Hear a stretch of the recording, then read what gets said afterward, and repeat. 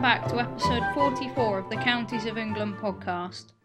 In this week's episode, we will be covering the county home to the birthplace of William Shakespeare, the county home to Warwick Castle, and the county which was the birthplace of the author of The Hobbit and The Lord of the Rings, J.R.R. Tolkien.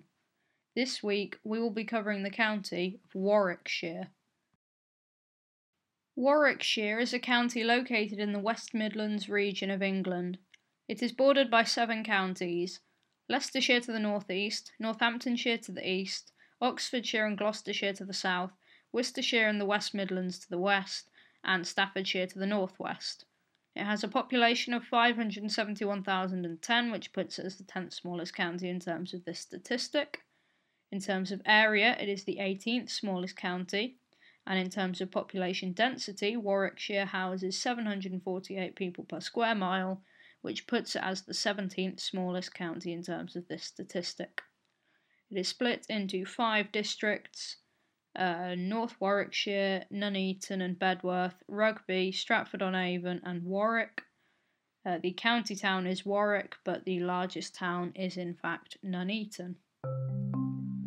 Warwickshire has a median salary of £30,620, which puts it slightly below the UK average of £31,500. The unemployment rate is 3.8%, putting it below the UK average of 4.8%, and the average house price, according to Zoopla estimates, is £322,870, putting it ever so slightly below the national average of around £330,000. Warwickshire is split into 6 different parliamentary constituencies. 5 of them are represented by Conservative MPs, and the other one is represented by a Labour MP. The most famous MP of this bunch would be Nadhim Zahawi, who is the current Education Secretary since September 2021, and has been MP for Stratford-upon-Avon since May 2010. Warwickshire is perhaps best known for being the birthplace of William Shakespeare.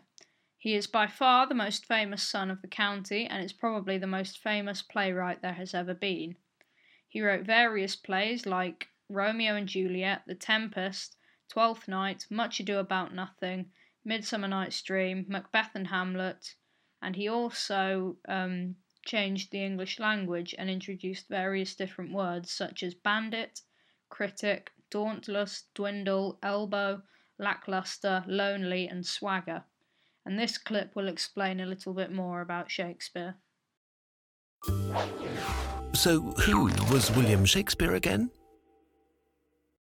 Well known, the Bard was an English author of famous plays about a lot of different things, and he lived during the Elizabethan era. But why is Shakespeare considered such a great artist? Born in England in 1564, he started his career as an actor and playwright as a member of the actors group The Lord Chamberlain's Company, which would later become the King's Company. They played in several theatres until they eventually built the famous Globe Theatre, their very first own stage. As there were only male members in the company, every role had to be played by men. But that wasn't the reason why Shakespeare's plays like Othello or Hamlet were very popular. To match the various tastes of a diverse audience, Shakespeare created texts of high complexity, containing relatively simple plots, as well as subtle nuances. Being the key to his success, his stories also contained multiple interlocking plots, twists and confusions, containing something for everyone in the audience. So it wasn't just the common people who enjoyed his works, his company even played at the King's Court for the amusement of the aristocracy. Besides the plays, Shakespeare also wrote a multitude of sonnets and poems. At first, his work consisted almost exclusively of histories and comedies, like A Midsummer Night's Dream and Henry VI. Later, tragedies like Hamlet also became part of his portfolio. In his work, Shakespeare used his own special language, rich in metaphors and vivid images. He even created new words which became firmly established. As a consequence, many English words used today, like lonely and gossip, make their first appearance in one of his plays or sonnets. Shakespeare died in 1616 at the age of 52. Another famous thing about Warwickshire is Warwick Castle, and it is that old that it is older than most countries. The castle can be traced back to 914 AD when Alfred the Great's daughter built a fort on the site. The original castle was built in 1068 by William the Conqueror out of wood. In order to make room for the castle in the existing city, 4 houses were destroyed. At this time in world history, Europe was a collection of empires and clans, with Spain, Italy, Switzerland, and Sweden nowhere near being formed. When Henry de Beauchamp, the first Duke of Warwick and owner of the castle, died in 1446, he didn't have a son to pass down his property to, so it went to his daughter Anne. But Anne was just 2 years old, and she only owned it for 3 years before passing away at the age of 5. And Edward Disney was locked up in Warwick Castle dungeon in 1642 during the Battle of Edge Hill in the Civil War. It's possible that he is related to the great Walt Disney, and Walt came to the Midlands in the 1940s to try and trace his family, who he believed formed the village of Norton Disney. Warwick Castle represented Cromwell, and Disney was fighting for King Charles I, and he doodled some graffiti on the wall. This can be found in the castle jail.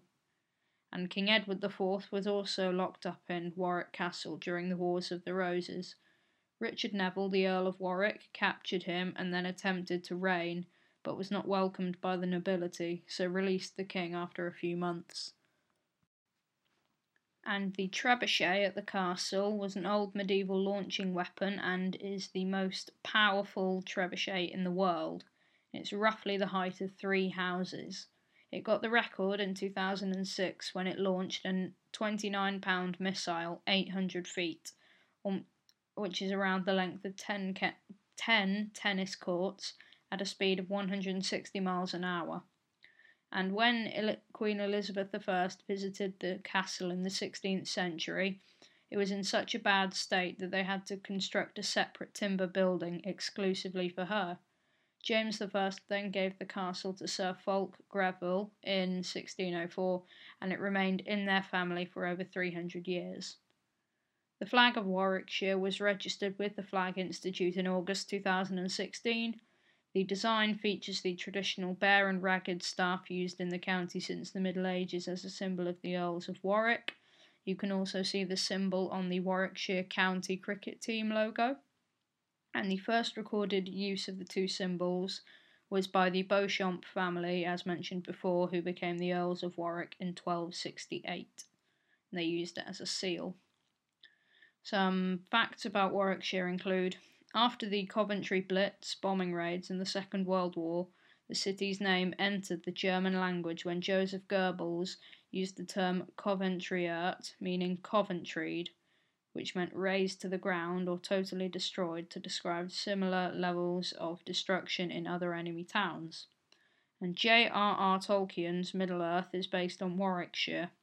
The author lived in the Warwickshire village of Sarehole long before it became part of the city of Birmingham. Sarehole was believed to have provided the inspiration for Hobbiton and the Shire, while the mill that features in The Hobbit and The Lord of the Rings is thought to have been based on Sarehole Hill. Tolkien later moved to Birmingham but returned to Warwickshire to marry Edith Bratt at St Mary Immaculate Church in Warwick on March 22nd, 1916, and it's been argued that the settlements of Edoras and Minas Tirith in Tolkien's work were modelled on Warwick at various stages in its history. The name Hobbit is an old word for a type of sprite or goblin, and can be still seen in street names in Balsall Common and Kenilworth. Writer George Orwell also inspired by the region and wanted to use Coventry as the model for his study of poverty in England during the 1930s, but he found it to be too prosperous. And the grand houses of Warwickshire, from Combe Abbey and Coton Court to Baddesley Clinton, have been linked to the 1605 Gunpowder Plot. At Coton Court, arms, horses, and ammunition had been stored ready for the uprising that was meant to follow the annihilation of Parliament. and it was in Coton's Great Gatehouse early on November the 6th, 1605, that the family and associates of one of the chief plotters were given news of the scheme's failure. Warwick Castle was where the gunpowder plot leader, Robert Catesby, stole horses after fleeing when the plan failed. That is just about it for this week's episode. As ever, I really hope that you enjoyed it. Next week's episode will be on the West Midlands, so stay tuned for that on the 6th of November. Have a good week until then, and I will talk to you again next Saturday.